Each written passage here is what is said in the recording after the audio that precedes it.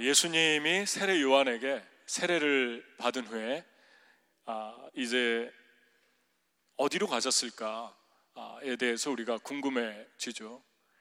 예수님이 세례 요한에게 세례 받을 때 하늘에서 음성이 들렸죠. 너는 내 사랑하는 아들이고 나의 기뻐하는 자다. 근데 그 다음에 성령에 충만한 상태인데 성령에 이끌리어 광야로 갔다, 그렇게 말씀하고 있습니다.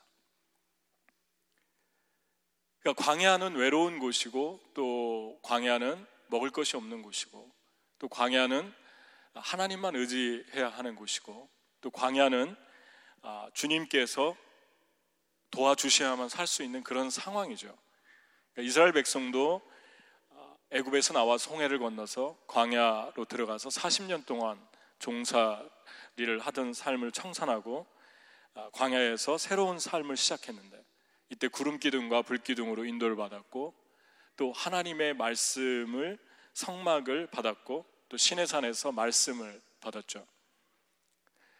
그러니까 우리가 생각할 때 예수님 이미 성령 충만하시고 또 예수님이시고 신성을 가지신 분인데 이스라엘 백성들처럼 광야가 필요했을까, 그런 생각을 우리가 하게 되는데, 이것이 이제 40일 동안 금식을 하면서 광야에서 마귀에게 유혹을 받게 되는데, 이것이 마귀에게 유혹을 받아서 광야로 간 것이 아니라 성령에 이끌려서 광야로 갔다, 그렇게 얘기를 하고 있습니다. 그러니까 성령의 인도하심을 받은 거죠. 그럼 왜 예수님께서 광야로 가야 했는가? 세 가지 이유가 있는데, 그 첫 번째 이유에 대해서 오늘 말씀을 생각해 보려고 하죠. 예수님은 신성을 가지고 있고, 또 예수님은 동시에 인성을 가지고 있습니다. 그래서 신적인 예수님의 능력이 있는데, 반면에 인간적인 인성의 몸을, 제한적인 몸을 입고 오셨죠. 그래서 우리와 똑같이 되시면서 우리가 인간의 힘을 입고, 인간의 몸을 입고 이 땅에 살아가는 동안 여러 가지 제한적인 상황을 만날 때, 그리고 유혹을 받을 때 어떻게 그것을 이길 수 있는가, 그 원리를 우리에게 보여주시기 원하셨던 것입니다. 인간의 몸을 입고 오셔서. 그러니까 예수님이 이제 광야에 가셨다라고 하는 것은 광야에서 하나님께만 집중을 하고 하나님의 말씀을 들으려고 간 것입니다. 왜냐하면 지금 공생의 3년을 시작하는 직전이었기 때문에 그렇습니다.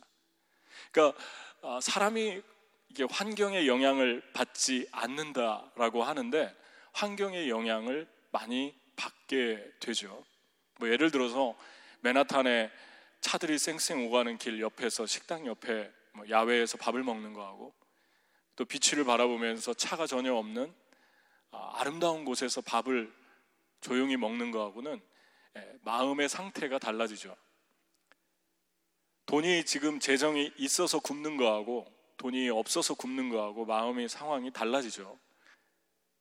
그런가 하면 또 우리가 아이폰이나 미디어나 너무나 화려한 그런 도시에서 있을 때하고, 친구도 없고 사랑하는 사람도 없고 아이폰도 없고 그런 상황에서 있는 거하고는 너무나 많이 영향을 받게 됩니다. 아무것도 없는 상태, 사람도 없고 놀 것도 없고 화려한 것도 없고, 그때는 하나님께 좀 더 집중할 수 있죠. 외로워질 때, 삶의 내면이 여러 가지로 제한적이 될 때, 그때 우리는 좀 더 집중하게 됩니다.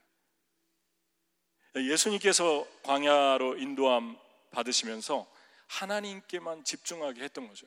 마치 이스라엘 백성이 40년 동안 광야에 있으면서 하나님 음성을 들었고, 또 주님이 먹을 것이 없을 때 하늘에서 음식을 내려주시는 것을 기대하게 됐고 의지하게 됐고, 그러면서 주님만을 계속 의지하면서 세상의 모든 정욕과 세상의 모든 의지하는 것들을 하나 둘씩 정리시켜 주시고 끊어주시고 깨끗게 해주시면서 하나님의 말씀에 집중하게 해줬다는 것입니다. 그러니까 여러분, 이 일이 성령 충만할 때 이루어졌다는 거죠. 성령 충만하고 은혜 받고 나면 하나님이 더 우리를 더 깊은 자리로 데려가실 때가 있죠. 그래서 오히려 어려운 일이 생기고 더 외로워지는 일이 생기고 또 사람들이 주변에서 떠나가는 일이 생기고 또 뭐 재정적으로 어려워질 수도 있고, 성령 충만한데 지금 내가 하나님께 은혜를 받아서 너무 좋은데 삶은 오히려 더 좋아져야 되는데 오히려 보이는 가시적인 삶은 더 힘들어질 때가 있죠.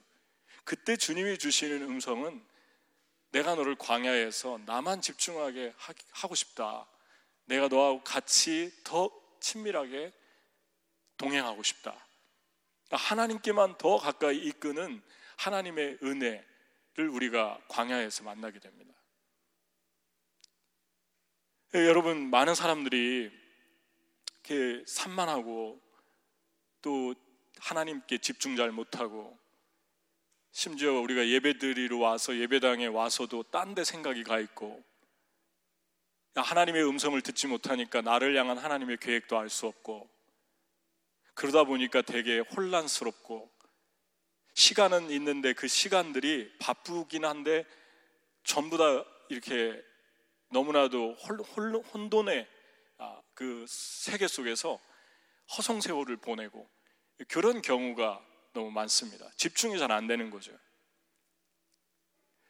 예레미야가 구약의 1장에 아주 어린 시절에 하나님의 부름을 받았는데 그때 상황을 이렇게 얘기합니다. 하나님이 어린 예레미야에게 이런 말씀을 들려주셨어요. 예레미야 1장 5절을 한번 같이 읽겠습니다. 내가 너를 모태에 짓기 전에 너를 알았고 내가 배에서 나오기 전에 너를 성별하였고 너를 여러 나라의 선지자로 세웠다 하시기로. 그러니까 하나님이 이런 엄청난 말을 하니까 이 어린 예레미야가 이렇게 대답했습니다. 내가 너를 이제 내가 이르되 슬프도소이다. 나는 하나님 보시기에 아입니다. 말할 줄을 알지 못합니다. 그러니까 세 번째, 하나님이 다시 응답을 하시게 되죠. 한번 읽어볼까요? 여호와께서 그의 손을 내밀어 내 입에 대시며 여호와께서 내게 이르시되 보라, 내가 내 말을 내 입에 두었노라. 보라, 내가 오늘 너를 여러 나라와 여러 왕국 위에 세워 내가 그것들을 뽑고 파괴하며 파멸하고 넘어뜨리며 건설하고 심게 하였느니라 하시니라. 두 가지가 있잖아요. 두 가지가 이 말 속에, 하나님의 응답 속에. 그게 무엇입니까? 하나는 하나님이 예레미야를 이 땅에 탄생하게 한 목적을 가르쳐 준 거죠. 내가 너를 열방의 선지자로 세워서 그들을 위해서 어떤 일을 하게 하겠다. 두 번째는 하나님이 그 일을 위해서 예레미야에게 준 능력을 가르쳐 주었어요. 내가 내 입에 손을 댔고 나는 너의 마음에 그들을 위한 메시지를 이미 주었다. 그러니까 두 가지를 알게 된 거죠. 하나는 내가 가지고 있는 은사를 알게 된 거고 또 하나는 하나님이 나를 왜 창조했는가 목적을 알게 되고. 그러니까 젊은 친구들이 20, 30대 젊은 친구들이 가장 고민하는 게 항상 이 두 가지잖아요. 나는 무엇을 전공하고 어떤 직업을 가지고 살 것인가. 또 나는 왜 결혼을 하고 왜 직장을 다니면서 일을 해야 되는가. 나의 부르심은 무엇인가. 나는 무엇을 위해서 살아야 하는가. 이 두 가지 때문에 젊은 날에 고민을 되게 많이 하죠. 근데 안타까운 것은 너무 분주하고 바쁜데 이 두 가지에 대한 사실을 모르는 거예요. 그러니까 처음에는 그냥 남들이 뛰어가니까 같이 뛰어가다가 열심히 일하고 열심히 사는데 가다 보니까 내가 가지고 있는 은사도 잘 모르겠고 하나님이 나에게 주신 스페셜티가 뭔지도 잘 모르겠고 두 번째는 내가 왜 이렇게 살아야 되는지도 모르겠고. 그것은 무슨 의미입니까? 그것은 하나님의 음성을 듣지 못했다는 거죠. 하나님이 나를 향한 뜻을 예레미야에게 분명히 얘기해 준 것처럼 나에게 얘기해 주시는데 내가 거기에 집중하지 못하고 다른 거에 집중하니까 그것을 찾으려고 다른 곳에서 끼웃거리니까 계속 세월만 흘러가는 거죠. 그러니까 이것도 좀 찍적거리고 저것도 찍적거리고 왔다 갔다 하다가 20대를 보내고 30대를 보내고 40대를 보내고 그걸 인생의 전반전이라고 하잖아요. 집중하기 시작할 때는 언제입니까? 내가 좋아하는 거, 내가 잘하는 거 이거구나. 내게는 이러한 좋은 점들을, 하나님이 내게 이러한 달란트들을 주셨구나. 그 두 가지를 찾았을 때는 방황이 끝나죠. 그리고 집중할 수 있죠. 그리고 행복해 하면서 자기의 길을 갈 수 있죠. 이러한 시간이 하나님 앞에 있는데, 하나님을 놓친 채 다른 것에서 기웃거리다가 우리의 소중했던 시간들, 그 젊음들이 그냥 화살처럼 너무 빨리 손살같이 지나가 버린다는 것입니다. 그러니까 광야에서 하나님의 음성을 듣는 것은 엄청나게 중요한 것이고, 하나님과 함께 동행하는 것은 그것을 통해서 하나님이 어떤 일을 하실 건가를 계시해 주시는 시간이기 때문에, 앞으로 우리가 20살에 이 광야에서 하나님과 고민하면서 주의 말씀 앞에 섰다면, 앞으로 30대, 40대, 50대 수십 년 동안 어떻게 살아야 할지가 결정되는 시간인데, 이런 시간들을 냉정하게, 정말 고독하게 갖지를 못하면 뭐 많이 한 거는 같은데 힘만 팽기고 의미도 없고, 그러다 그냥 물에 떠내려가는 것처럼 그냥 시간 흘러가고 늙고, 그러는 경우들이 너무 많다는 것입니다. 행복하지 않는 삶이잖아요. 힘들어도 내가 왜 이 일을 해야 되고 왜 이것을 위해서 살아야 되는가를 알면 행복한 거예요. 내가 가지고 있는 것이 어떤, 하나님이 내가 준 은사를 알면 행복한 거죠. 하나님이 주신 거 쓰면 행복해지는 거예요. 내 거 아닌 거 붙들고 있으면 행복하지 않죠. 여러분, 이러한 것들을 안 시간이 바로 광야의 시간이었는데, 여러분을 인도하는 곳이 성령의 인도를 받는다, 하나님이 이끄시는 곳이다, 그러면 이런 것들을 알려주는 시간이 있어야 돼요. 증거로 여러분 어떻게 살아야 될지, 또 왜 살아야 하는지, 여러분 가지고 있는 탤런트는 무엇인지, 그런 걸 알게 해주는 장소로 이끄심을 받고 있습니까? 그런 이끄심을 받음 속에서, 그 속에서 여러분이 희열을 느끼고 이거다, 이것을 위해 살아야겠다, 그러한 것들이 확실히 서고 있습니까?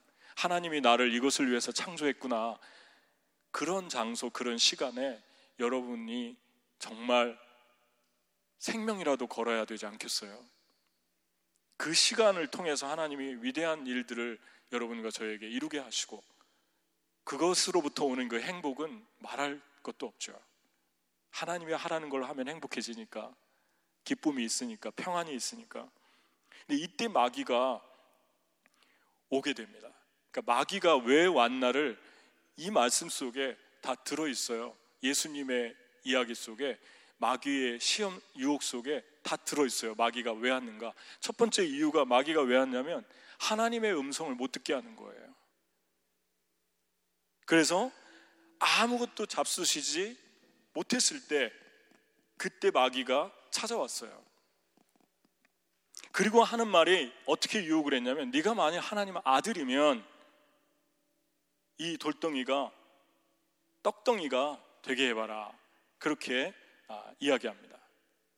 여러분, 여기서 우리가 한 가지 좀 신중하게 봐야 될 거는, 예수님 방금 전에 하나님 음성 듣고 왔잖아요. 하늘이 열리고 너는 내 사랑하는 아들이고 나의 기뻐하는 자다.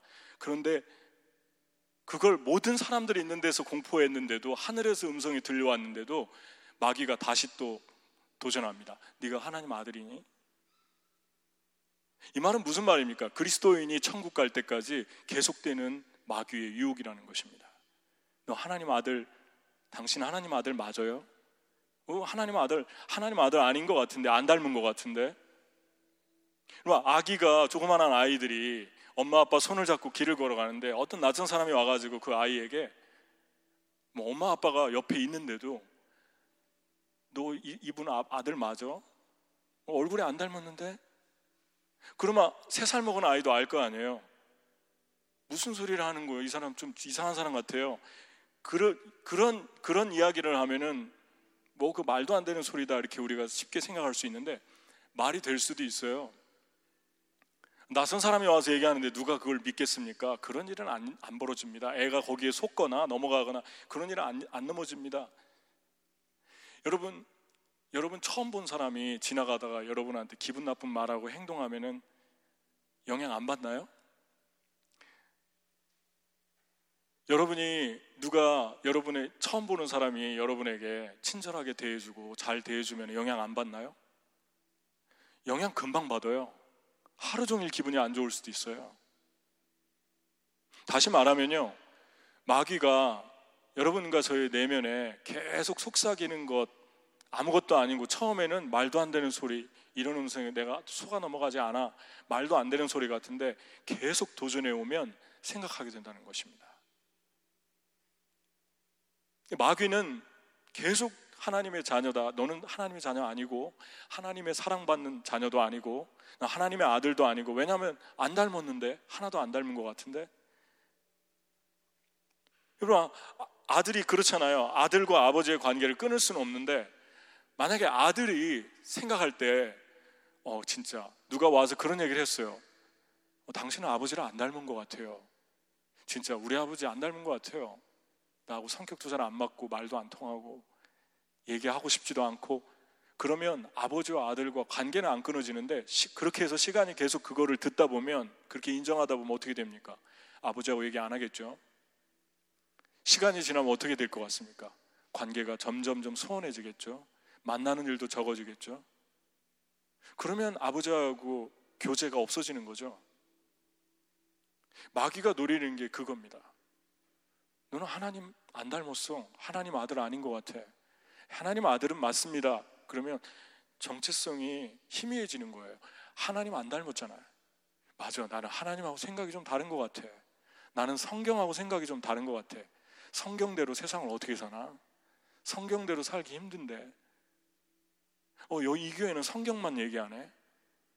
그건 불가능해. 성경대로 사는 건 절대 불가능해. 그렇게 살다가는 이 세상에서 살 사람 한 사람도 없어. 그런 식으로 계속 얘기를 하다 보면요, 나중에 하나님하고 점점 멀어지죠. 하나님하고 멀어지면은 결과는 하나밖에 없습니다. 바로 썩는 거예요. 물고기가 물속에서 튀쳐나와서 육지에 있으면 바로 썩기 시작하죠. 너희가 나를 떠나서는 아무것도 할 수 없느니라. 가지가 나무에 붙어있지 않고 떨어지면 사람들이 짓밟느니라. 그리고 나중에 불에 태워버리느니라. 그렇게 말씀하잖아요. 그러니까 마귀가 노리는 게 그것입니다. 하나님에게 집중하지 못하게 하는 거예요. 하나님 안 닮았다고 얘기하는 거예요. 그런데 예수님께서는 정확하게 마귀를 어떻게 이기는가 보여주는데, 가장 중요한 첫 번째 원리가 마귀의 음성을 분별했어요. 마귀의 음성이 예수님에게 직접 들렸을 수도 있고 마음속의 생각을 통해 들렸을 수 있죠. 왜냐하면 마귀는 직접 얘기하기도 하고, 가룟 유다가 예수님 팔 때 육성으로 말한 게 아니라 생각을 심어줬다고 그랬어요. 예수님을 팔아라 이렇게 생각을 심어줬어요.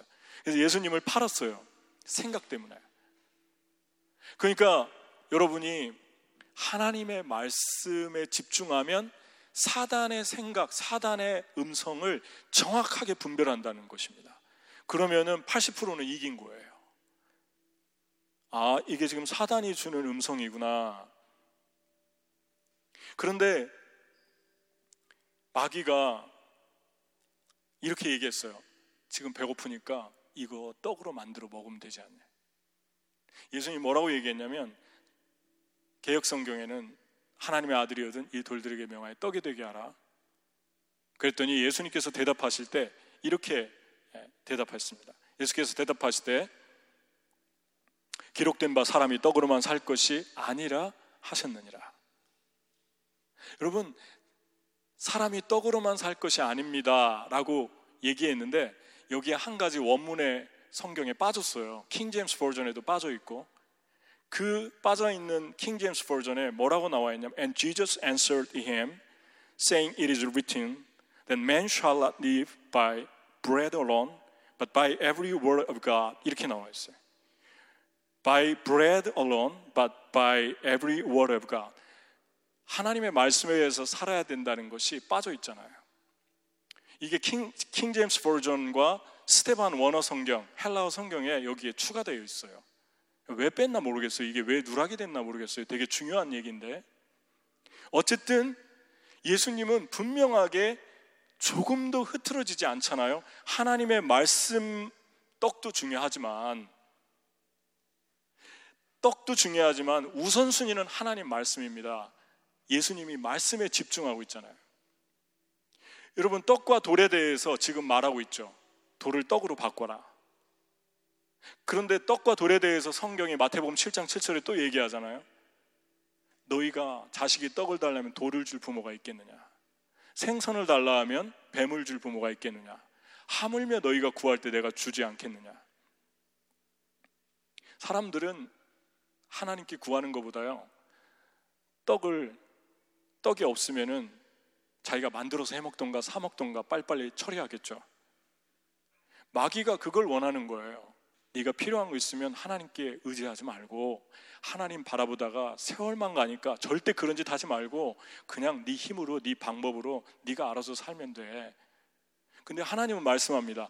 떡이 없으면 내게 구하라.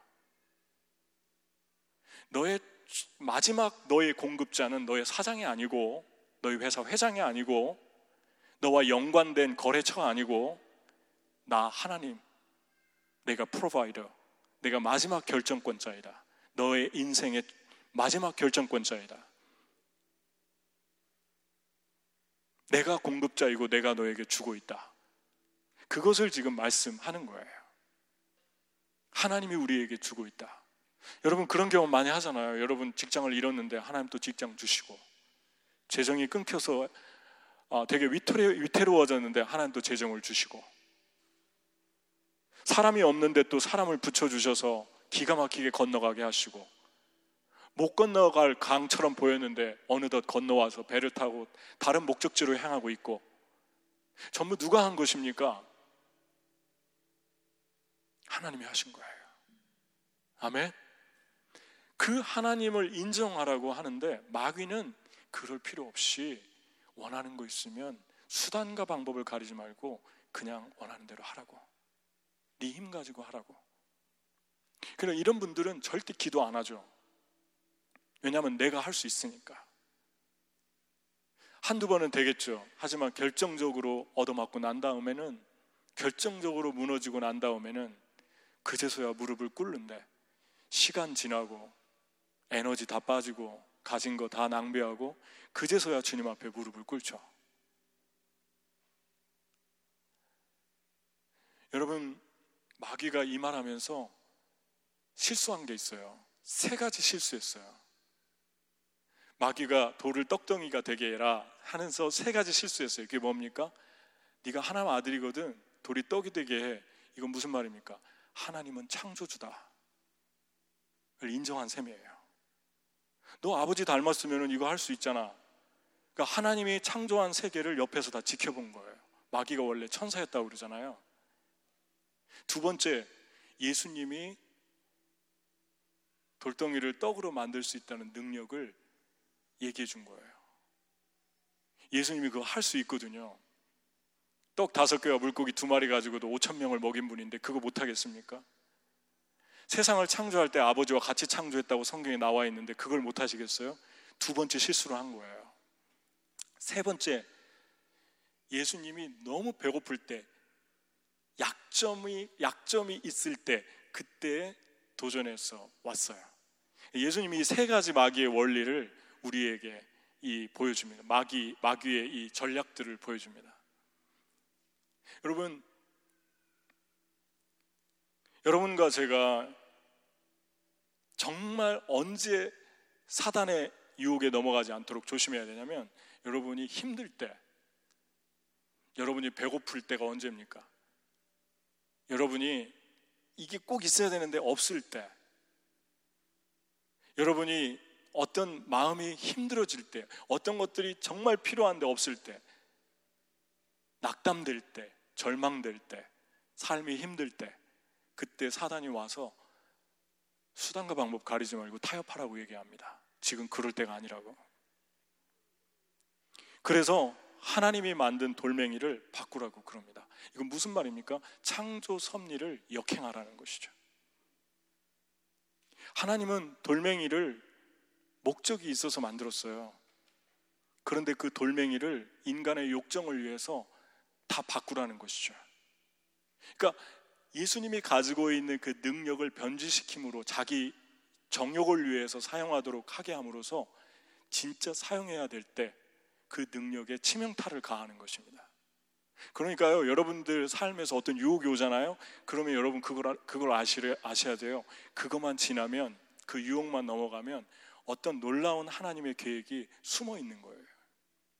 여러분을 통해서, 여러분이 가지고 있는 그 달란트를 통해서, 하나님이 창세전에 준 달란트를 통해서 어떤 일들을 이루고자 하는 계획이 있다고 생각하면 돼요. 그러면은 그 소망을 가지면 여러분이 달콤하게 와서 속삭여도 이겨낼 수 있겠죠. 아, 하나님이 나를 통해서 어떤 일을 하고 싶어 하는데 마귀가 먼저 오는구나.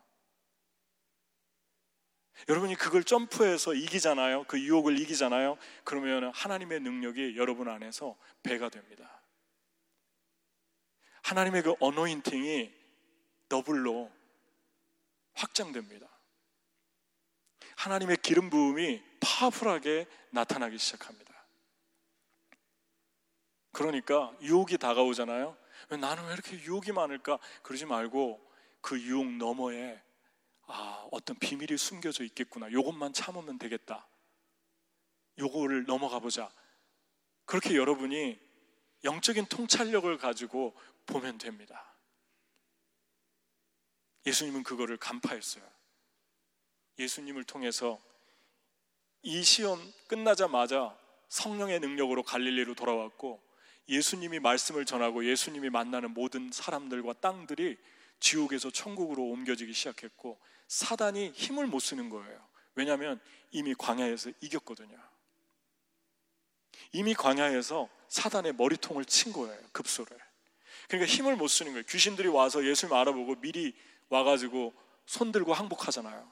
다윗의 자손 예수여, 지극히 높으신 하나님의 아들이요. 그러면서 다 자기들이 와서 보복하고 자기들이 와서 무릎 꿇고 그 권세 앞에 힘을 못 쓰는 그들의 왕국이 무너지는 모습들을 보게 됩니다.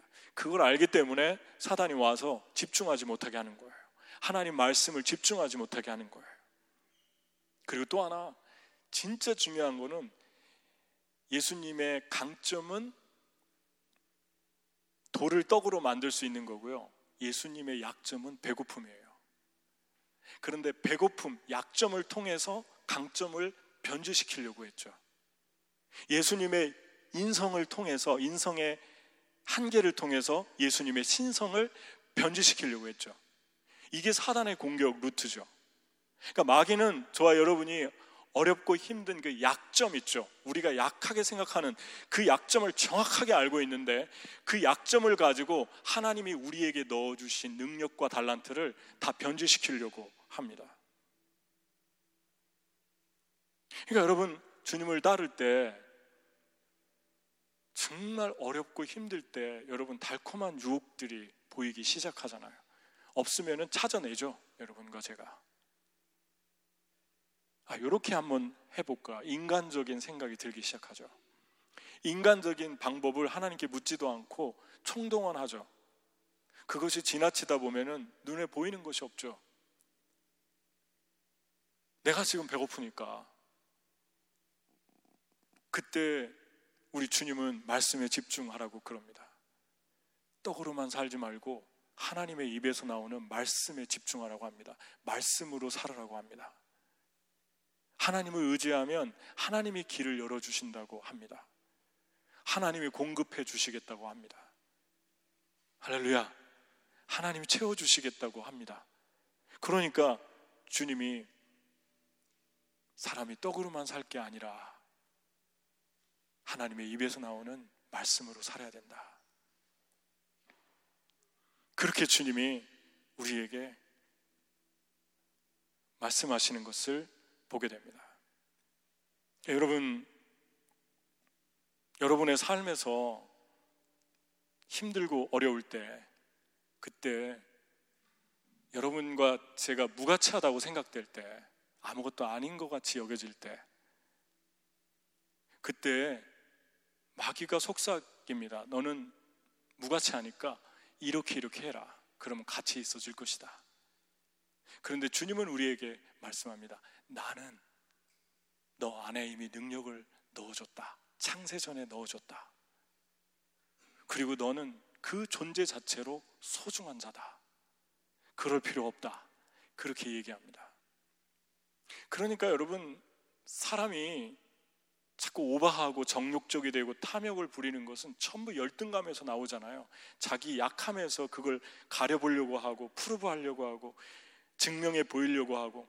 여러분, 가만히 있는 사람한테 가가지고 당신은 진짜 못생겼습니다 계속 얘기하면은 처음에는 웃다가도 나중에는 정말 못생겼나? 하고 거울 보죠. 그 다음에는 계속 그 얘기 계속하면 어떻게 합니까? 그럼 내가 얼마나 대단한 사람인가 증명해 볼게 하고 이상한 짓 하기 시작할 수 있어요. 그러니까 열등감을 통해서 우리의 가지고 있는 그 위대함을 다 아무것도 아니라고 말살시키는 것입니다. 열등감이 저와 여러분이 되게 진지하게 다뤄야 될 영역이에요. 우리 내면 안에 있는 열등감, 그것 때문에 파괴가 오는 거예요. 한 공산주의의 지도자에서부터, 히틀러 같은 독재자에서부터, 스탈린 같은 사람에서부터, 이런 사람들의 내면 안에 있는 열등감을 어떻게 내가 대단한 사람인가를 보이기 위해서 수단과 방법을 가리지 않는다. 돌을 그냥 돌멩이로 놔둬야 되는데 그거를 인간적인 방법으로 다 바꾸는 거예요. 내가 할 수 있다. 내가 신이야. 전부 열등감에서 나온 거 아닙니까, 여러분? 히틀러 같은 사람의 그 생애를 봐도요, 그 사람은 그냥 미술학교 다니다가 패션스쿨 다니다가 중퇴했고, 그리고 포스트맨 조금 하다가 어떻게 하다가 독일의 오스트리아의 군대에 들어갔고, 군대 말단에서부터 시작해가지고 위까지 올라간 사람이에요. 아무것도 그냥 평범한 사람이에요. 그런데 어렸을 때부터 의붓 아버지 밑에서 자랐고, 그러면서 아주 내성적이면서 그분의 생애를, 그 사람의 생애를 보면 되게 열등감이 많았던 사람인 것을 보게 됩니다. 자기를 계속 프루브하고 싶었던 것 같아요. 그게 나중에 프로젝션, 투사돼서 나오죠. 여러분, 한 사람의 통치자, 한 사람의 권위자, 평범한 사람, 모든 그 시작이 열등감에서 시작될 때가 너무 많다는 거예요. 파괴적인 것들이. 그러니까 여러분이 약하고 힘들 때, 그때 여러분과 제가 봐야 될 것은 여러분과 제 안에 넣어주신 하나님의 선물. 하나님께서 여러분 안에 너는 결코 무가치한 존재가 아니다. 나는 너를 짓기도 전에, 만들기도 전에 나는 이미 너 안에 보화를 넣어놨다. 그럽니다.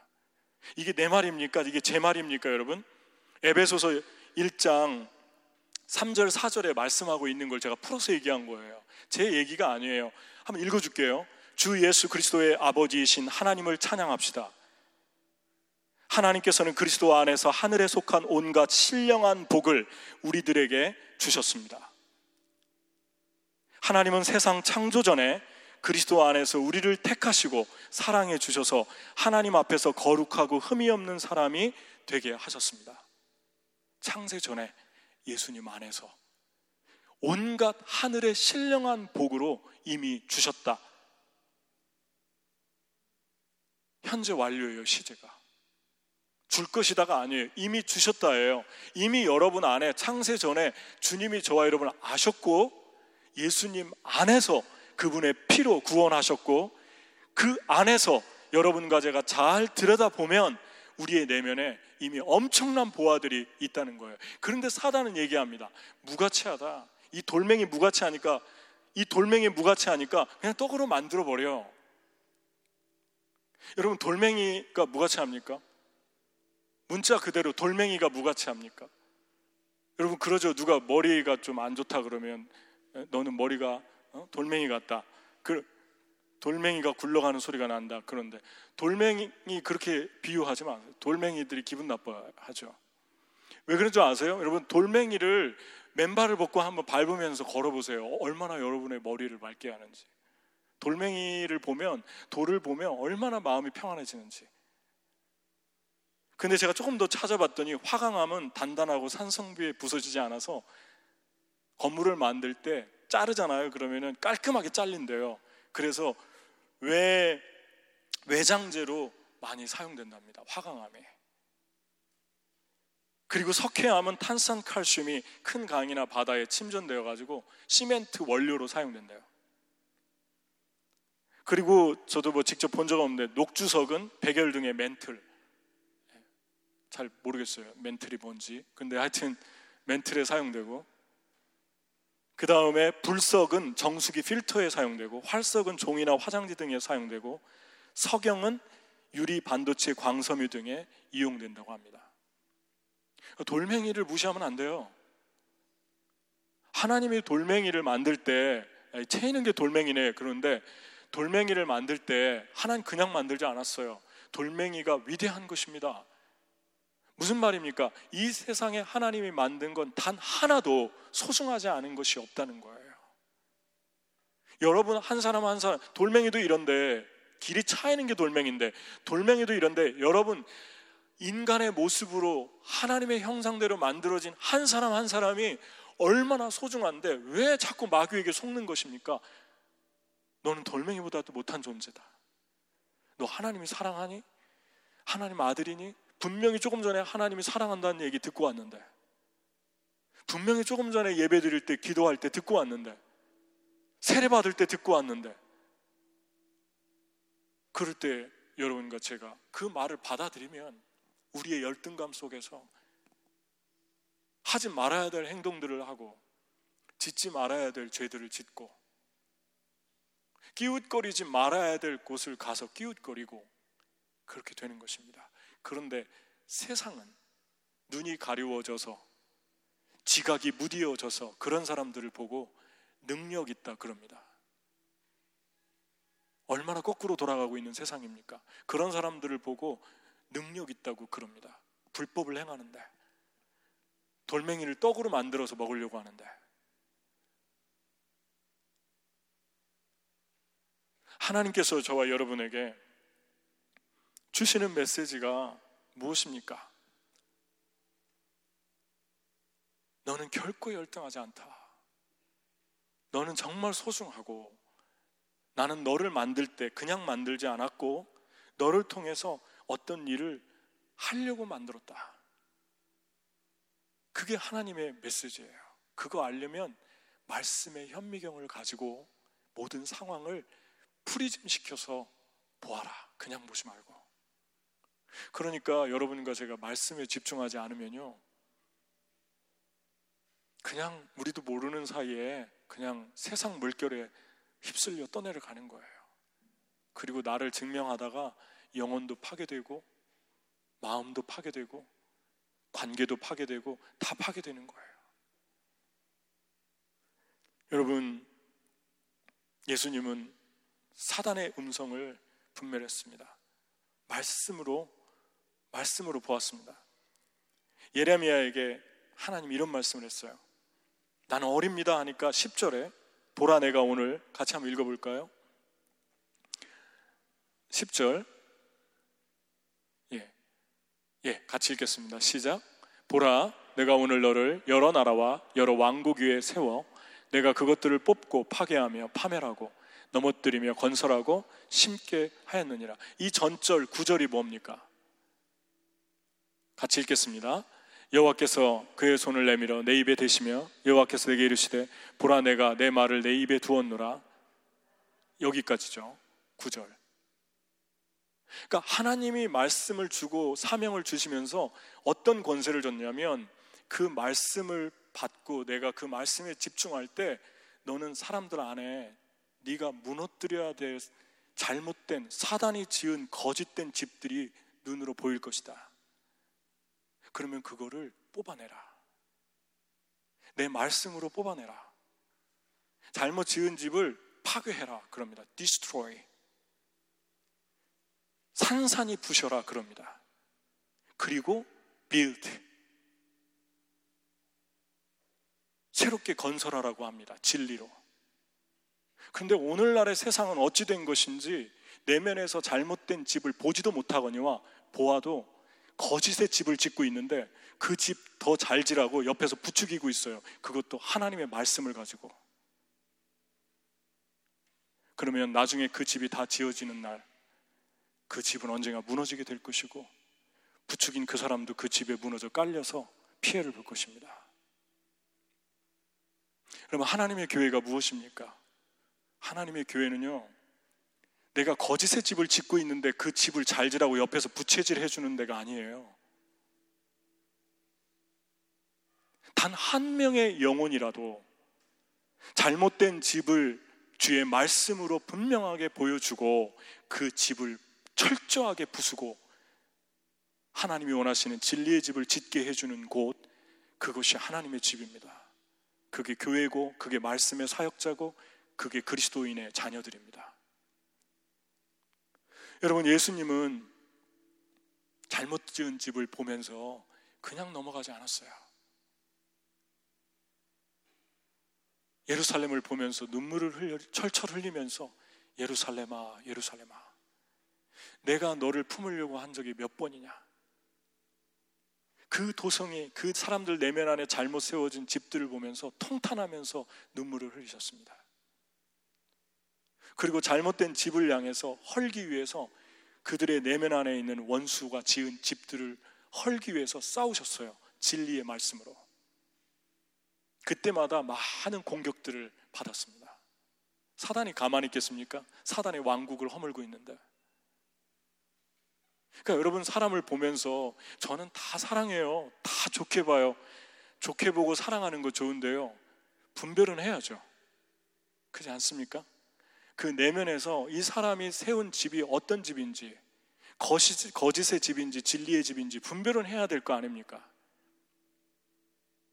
그거를 예레미야한테 맡겼잖아요. 뽑고 건설해라. 이건 무슨 말입니까? 분별해라. 잘못 지은 집을 분별하고 새로 세워야 될 집을 분별해라. 한 영혼을 섬기면서 이 세상의 영혼들의 내면을 보면서 대화 속에서 아, 이게 잘못 집을 짓고 있구나. 그것은 결코 그 사람보다 내가 교만하고 우월감을 가지고 더 영적이다 이런 생각을 하라는 것이 아닙니다. 아, 이 사람이 미혹돼 있구나. 아, 이 사람이 거짓에 잡혀 있구나. 아, 세상의 허세에 붙들려 있구나. 아, 이 사람이 참 잘못 생각을 하고 있구나. 하나님에 대해서 오해하고 있구나. 이런 부분들이 어떻게 보이는 것입니까? 우리의 세계관을 통해 보는 게 아니라 하나님의 말씀에 집중할 때 보이기 시작한다는 거예요. 그것이 보인다는 것입니다. 저와 여러분은 우리의 내면을 계속 이렇게 말씀의 현미경으로 봐야 됩니다. 그리고 부술 때, 그리고 진리로 집을 때 하나님께서 어떻게 여러분의 삶을 쓰시는지, 어떻게 여러분이 디스트로이가 아니라 빌더로 세우는지, 여러분이 가는 곳마다 하나님의 거룩하고 아름다운 것들이 다 부서지고 파괴되는 그러한 삶이 아니라 여러분이 밟는 땅마다 만나는 사람마다 다시 세워지고 다시 물된 동산 같고 무너진 데를 수보하는 자라 일컬음을 받을 것이다. 너의 후손이 이사야서에 약속했잖아요. 나는 너를 물된 동산같이 너의 후손을 무너진 데를 보수하는 자처럼 그렇게 사용하고 싶다. 그렇게 말씀합니다. 여러분은 파괴자로 사십니까? 빌더로 사십니까? 여러분은 사람들의 내면에서 진리의 집을 짓게 하는 빌더입니까? 아니면 부추기는, 거짓된 집을 부추기는 사람입니까? 아니면 여러분은 정말 거짓된 집을 세우도록 돕는 사람입니까? 저는 여러분이 하나님의 말씀을 기억했으면 좋겠어요. 디모데후서 3장 16절 17절 모든 성경은 하나님의 감동으로 된 것으로 교훈과 책망과 바르게 함과 의로 교육하기에 유익하니 이는 하나님의 사람으로 온전케 하며 모든 선한 일을 행할 능력을 갖추게 하려 함이라. 그러니까 말씀이 여러분 안에 은혜가 되기 시작하고 말씀이 여러분 안에 들어와서 여러분의 영혼들을 터치하기 시작하면요, 여러분은 그게 좋은 사인으로 알아야 됩니다. 이는 하나님의 사람으로 온전케 하고 선한 일을 위해서 예비시키는 과정이다. 그렇게 말씀합니다. 그러니까 하나님이요, 말씀 없이, 하나님이 은혜 없이 절대 저와 여러분을 빌더로 세울 수 없다는 것입니다. 광야에 떡이 아니라 광야에 하나님의 입에서 나오는 말씀에 집중하지 않으면 저와 여러분은 어쩌면 파괴자로밖에 살 수밖에 없을 거예요. 주의 일을 한다고 하는데 계속 무너뜨리는 사람들, 한 영혼을 파괴시키는 삶을 살 수도 있어요. 저는 저와 여러분이 원수가 두려워하는 사람인가를 생각해 봤으면 좋겠어요. 이 이야기만 얘기하고 마치려고 합니다. 어떤 글을 봤는데 어떤 정원사가 정원삽을 들고 와서 도랑에 그 가시 찔레가 있더래요, 나무가. 그래서 그걸 조심스럽게 파서 떠가지고 자기 집 정원에 아름다운 꽃이 있는데 그 한가운데 심었어요. 그러니까 그 찔레가 혼잣말로 이렇게 중얼거렸어요. 이 사람 뭐 하고 있는 거지? 내가 가신 걸 모르나? 이렇게 무가치한 나 같은 존재를 이런 장미꽃 밭에다 심다니. 근데 심어놓고 나서 이 정원사가 다시 왔어요. 그래가지고 그 가시의 가운데를 날카로운 칼로 잘랐어요. 그리고 옆에 있는 장미꽃을 가운데다 접붙여서 붙여놨어요. 그리고 여름이라는 계절이 왔는데 그 여름에 그 가시 속에서 장미꽃이 활짝 피었습니다. 그때 행복하고 있는 그 가시나무에게 정원사가 이렇게 말했답니다. 내가 아름다운 것은 너 스스로 된 것이 아니고 내가 너의 가시 안에 넣어놓은 것 때문이다. 하나님이 저와 여러분의 내면 안에 너무 가시가 많잖아요. 우리가 가시가 많은데 그 가시 속에 심어준 장미가 무엇인가? 그거를 보려면요, 하나님의 말씀 속으로 들어가야 돼요. 내게 어떤 장미를 넣어주셨나? 하나님 여러분에게 넣어준 장미가 무엇인지 일주일 동안 묵상해 봤으면 좋겠어요.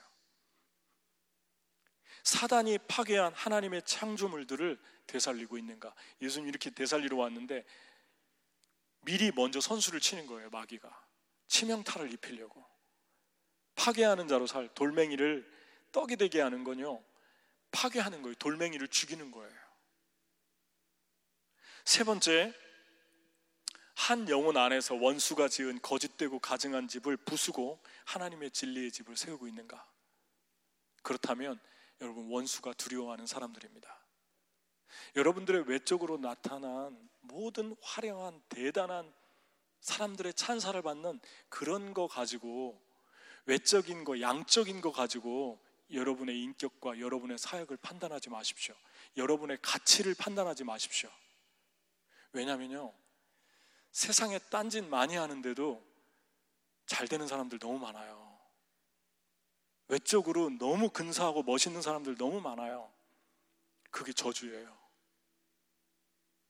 그래서 착각할 때가 많습니다. 외적으로 이거 잘 되는 거 보니까 나도 괜찮은 사람이네.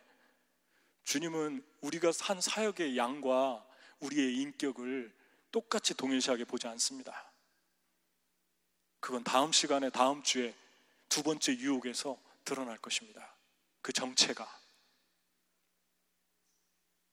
여러분, 하나님이 여러분의 삶에 꼿꼿하게 걸어가서 살라고 주신 그 메시지를 붙드십시오.